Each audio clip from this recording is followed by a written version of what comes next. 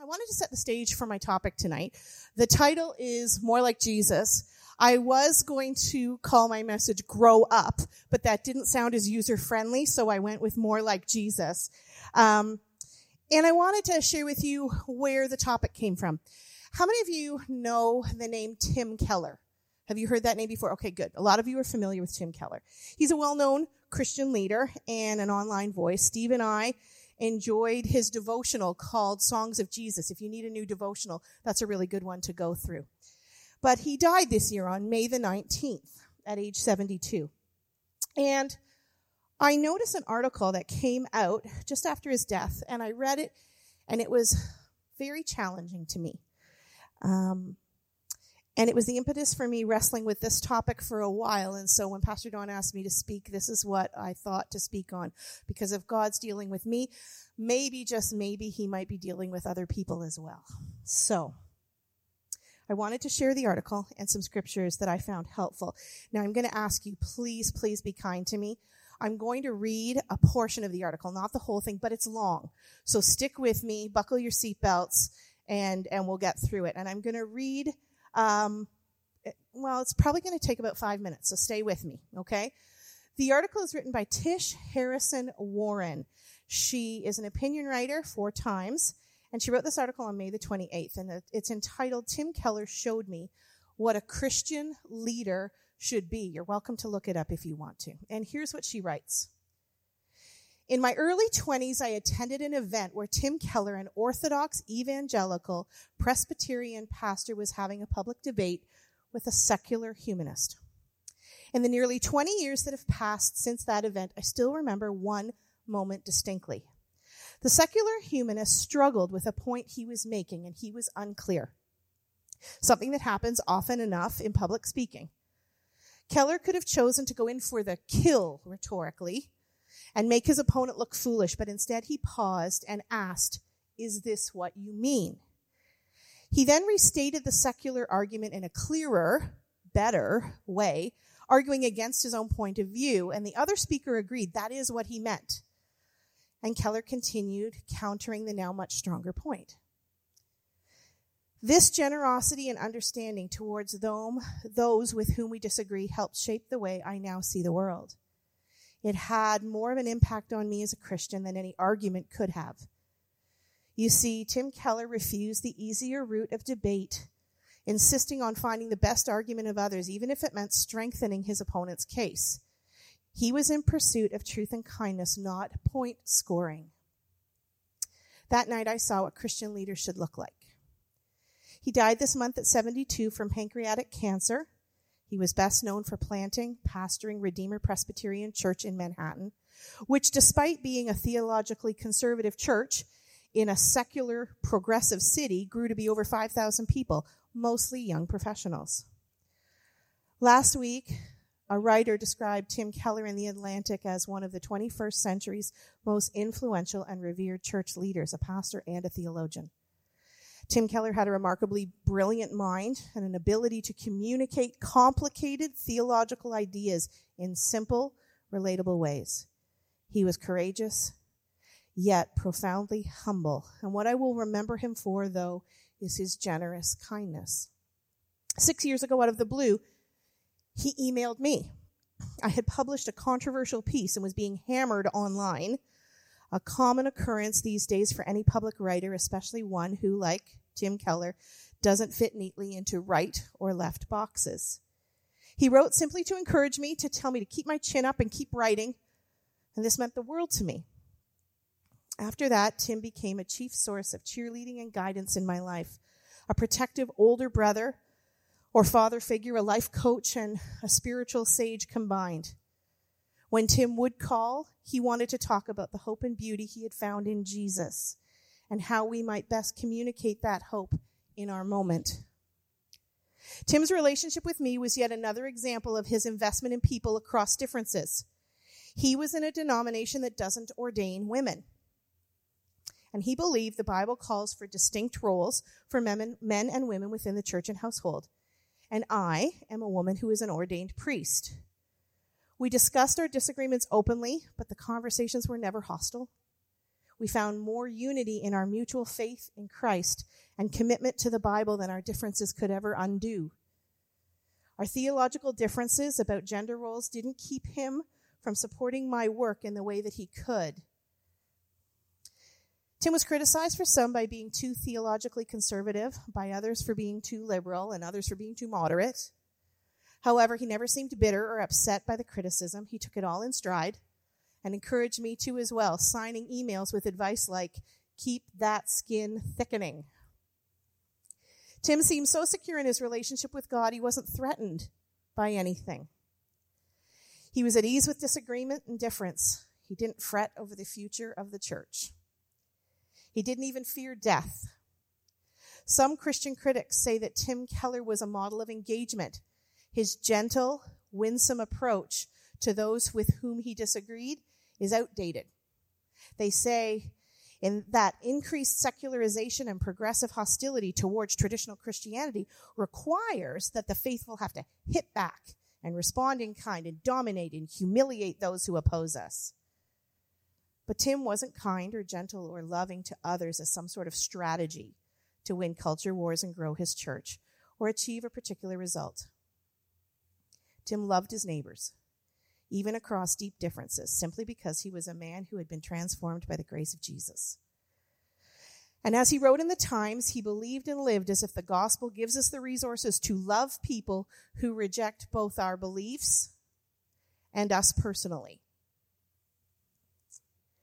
The Christian scriptures describe the fruit of the Spirit, what grows in us as we walk with God, as love, joy, peace, patience, kindness, goodness, faithfulness, gentleness, and self-control.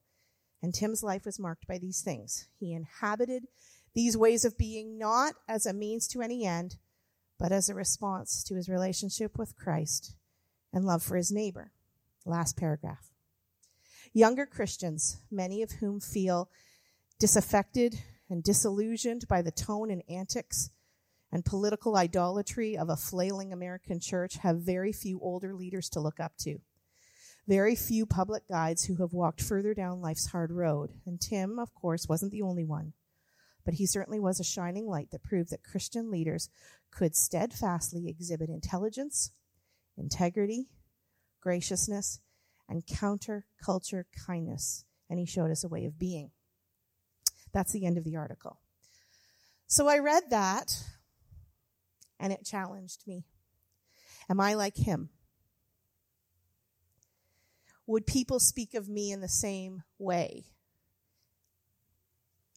It appears that out of his relationship with Jesus, Tim Keller had a way with people marked by two important things. He was close to God and knew the truth. And he loved his neighbor. By God's grace, his life was marked by the ability to balance those two things. Truth and love. Both of those things are spoken about in our scripture tonight. So if you have your Bibles, it will be on the screen, but you can turn with me now to Ephesians chapter 4, verses 10 through 16. He, Jesus, who descended, is the one who also ascended far above all the heavens, that he might fill all things.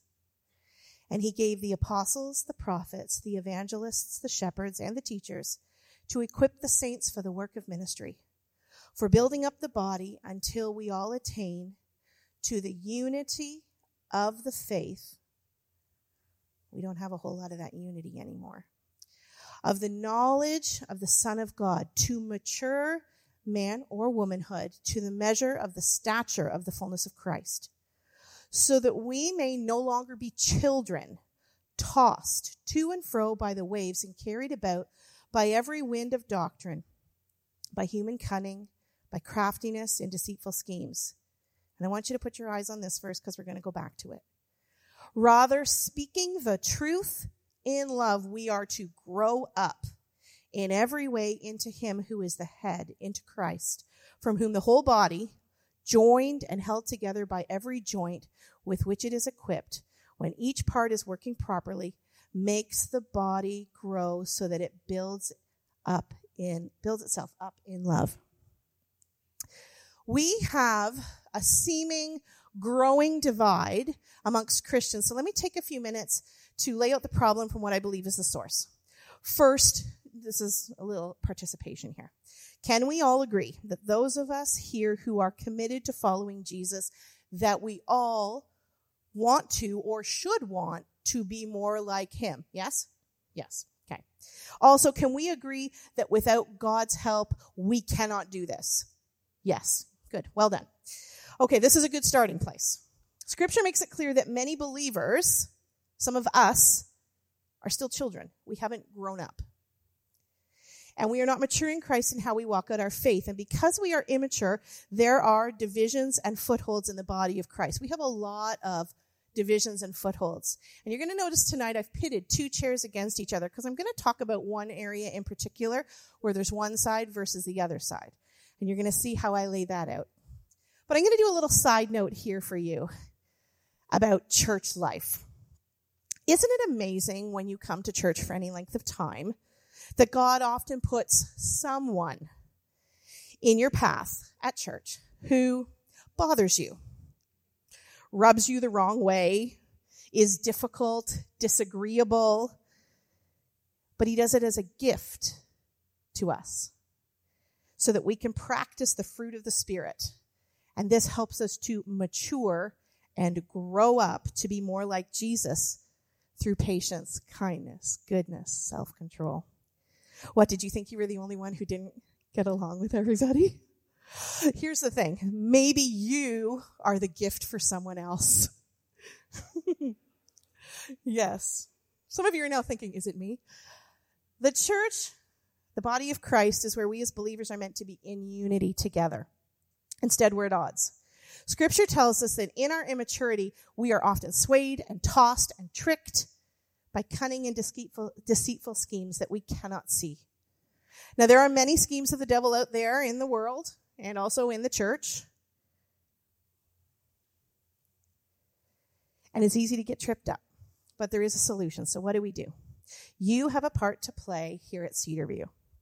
And you also have a part to play in the larger, broader world church. There's something you're supposed to be doing, and in doing so, you will grow up and you will help unify the church. I have a part to play too.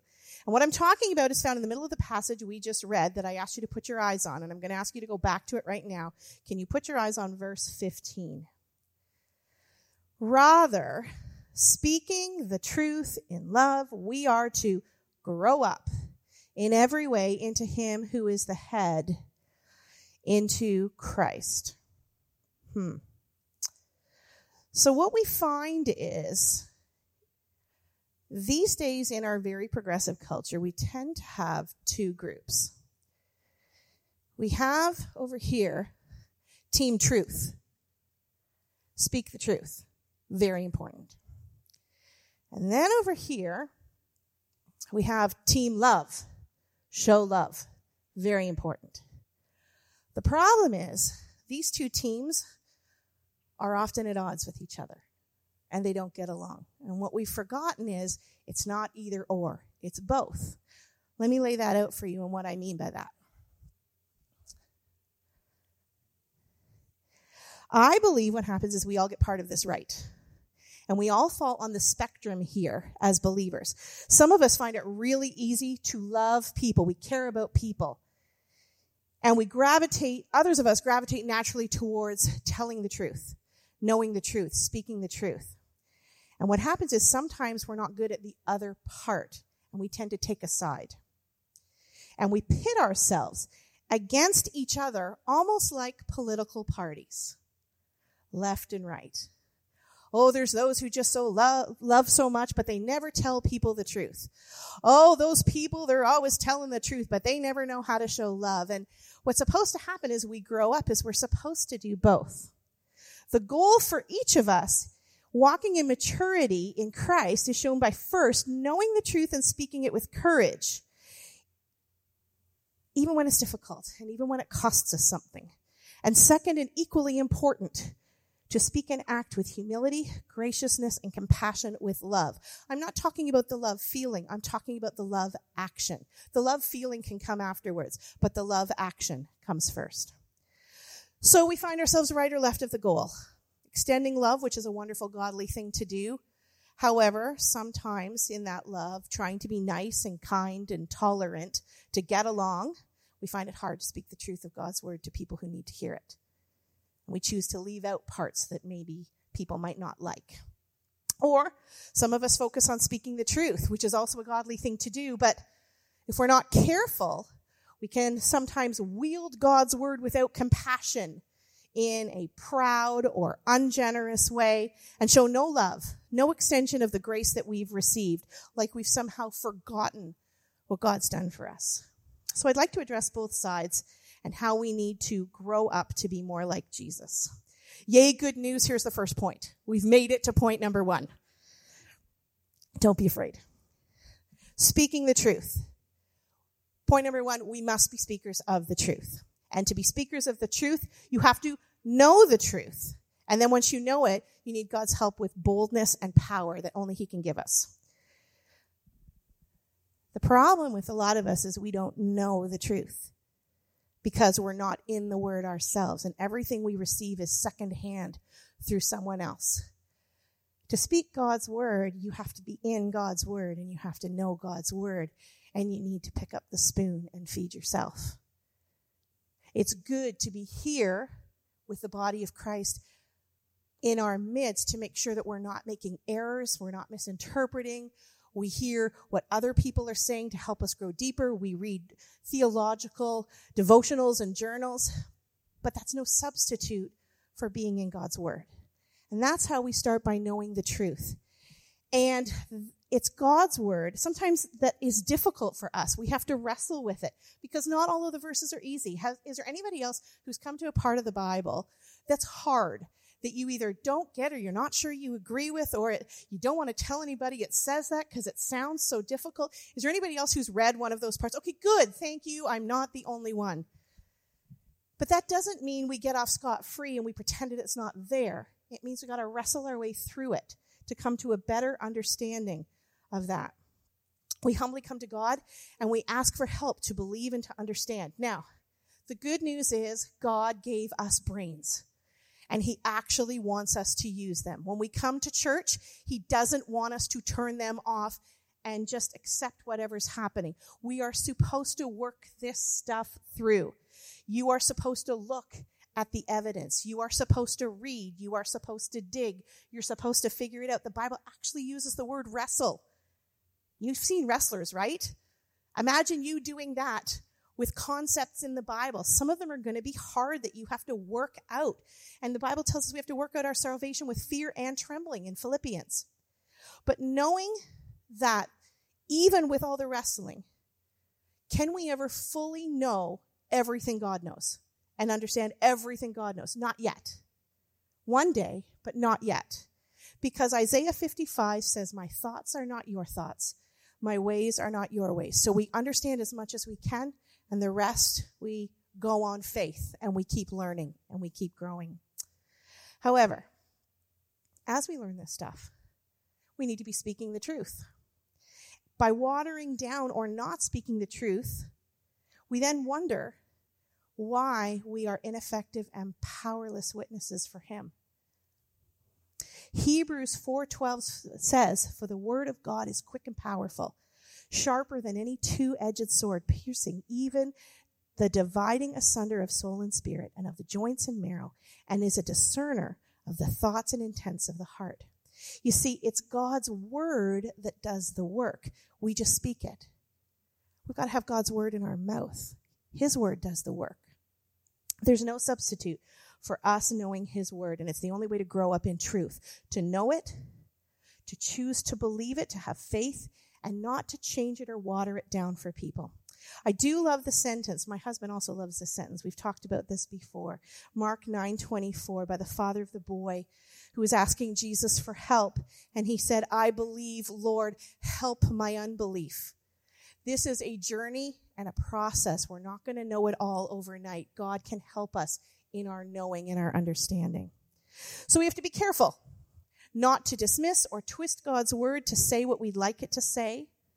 There's hard stuff we have to walk through, but we have to be careful that those schemes of the devil right now to rewrite or reinterpret God's word to make it more comfortable for us now in today's society, that we don't do that. Ask yourself, a little check-in right now. Are you a speaker of God's truth? Or do you keep your light hidden under a bushel? Do you speak his words? Do you have that courage?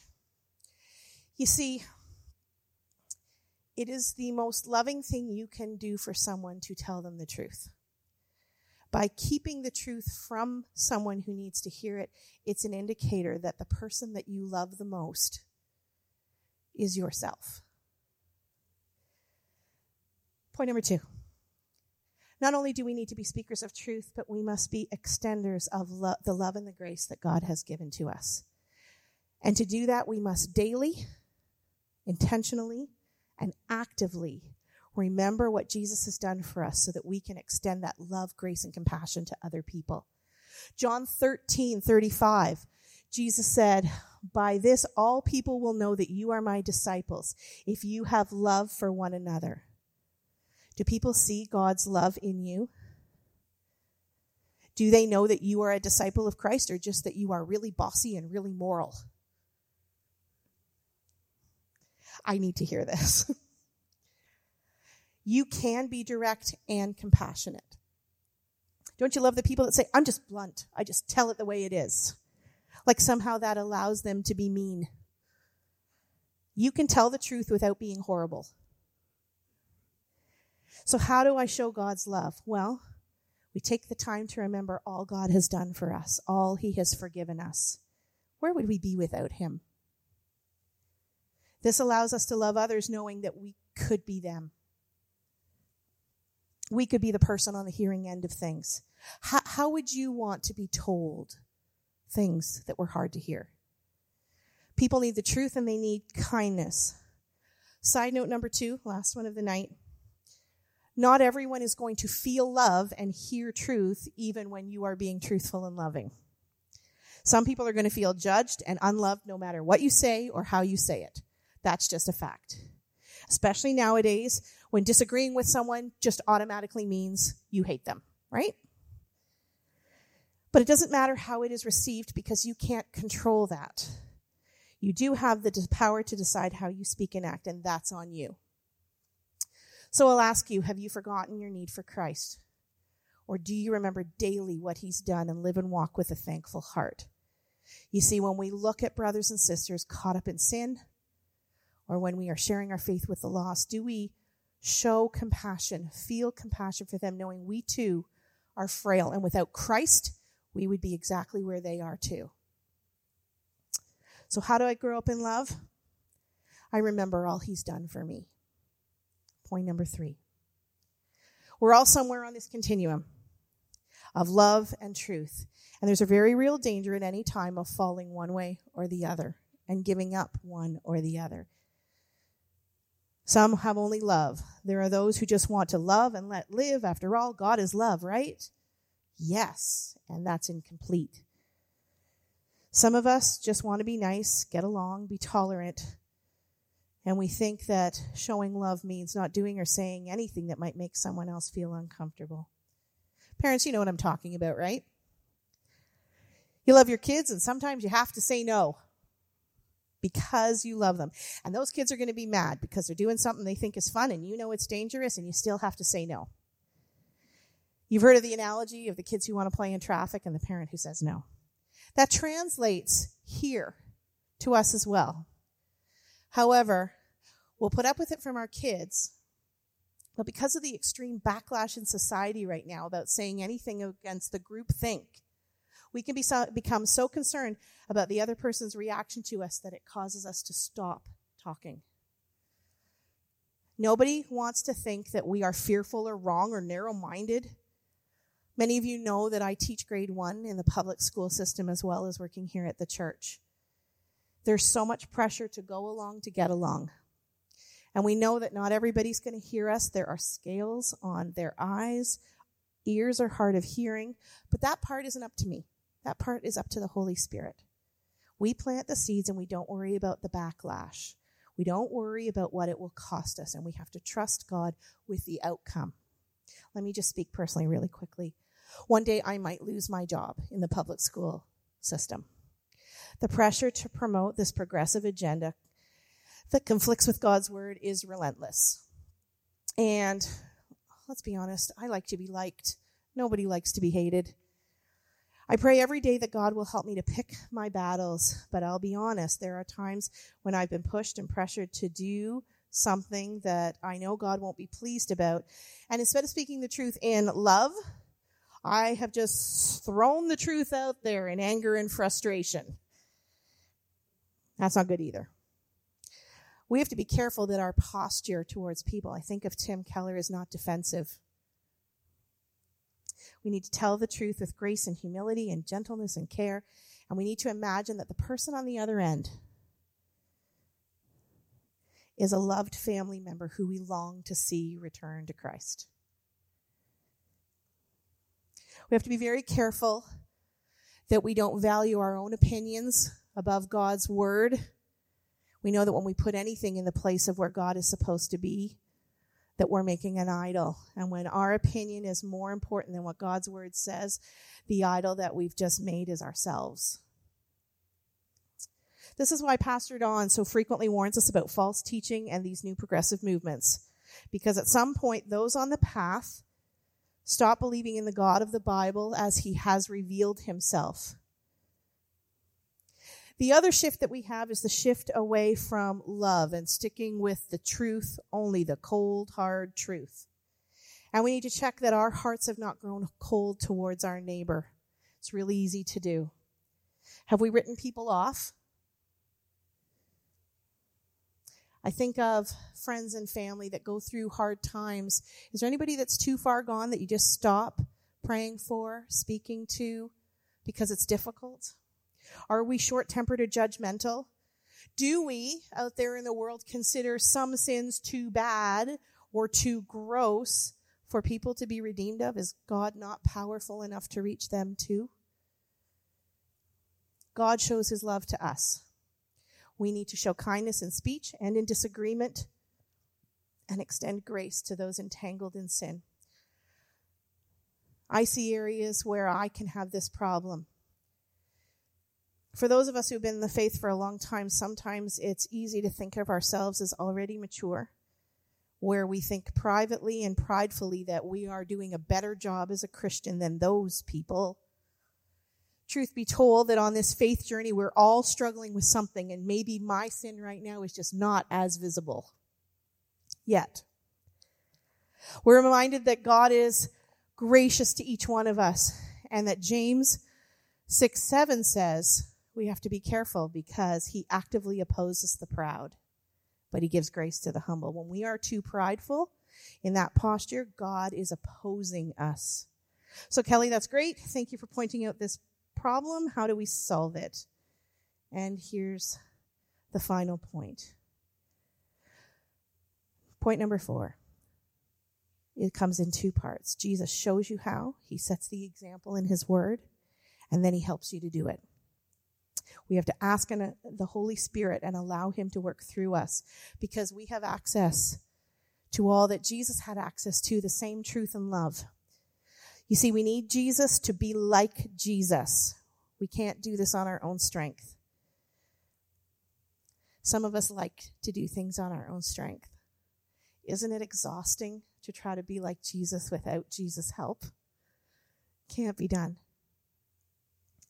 So let's conclude by looking right to Jesus. I'm going to read a final scripture. It's a story you probably already know. And we're going to see where Jesus spoke the truth in love as an example for how we were supposed to act. Mark 10:17-22 is when the young man comes up and speaks to Jesus. And I'm going to read this passage, and I'd like you, if you're able to follow along. It's not going to come up on the screen. If you've got a Bible, you can look it up there. Mark 10:17-22. As he was setting out on a journey, a man ran up to him and knelt before him and asked him, "Good teacher, what shall I do that I may inherit eternal life?" But Jesus said to him, "Why do you call me good? No one is good except God alone. You know the commandments: do not murder, do not commit adultery, do not steal, do not give false testimony, do not defraud, honor your father and mother." And he said to him, Teacher, I've kept all of these things from my youth. Looking at him, Jesus showed love to him and said to him, one thing you lack. Go and sell all you possess and give to the poor, and you will have treasure in heaven. Come and follow me. But he was deeply dismayed by these words, and he went away grieving, for he was one who owned much property. In this scripture, Jesus was approached by a stranger. He asked Jesus a question. Jesus told him the truth, specifically referring to Scripture. And he showed love to him and applied the truth to this young man's situation. This is how we do it. And the outcome? Not what we would expect. This was Jesus, the most loving, the most truthful. Shouldn't the ending have been different? Shouldn't the young man have seen the truth, felt the love, and rushed into Jesus' arms repenting? Isn't that the outcome we would like to see? But the young man was dismayed, he was grieved, and he walked away. We have no control over the outcomes, but our goal is to grow up in the faith, function properly as part of the body of Christ with our brothers and sisters in unity. And to function properly, as we share our faith, we need to grow up, looking to the example of Jesus with the help of the Holy Spirit, and be sure to speak the truth in love.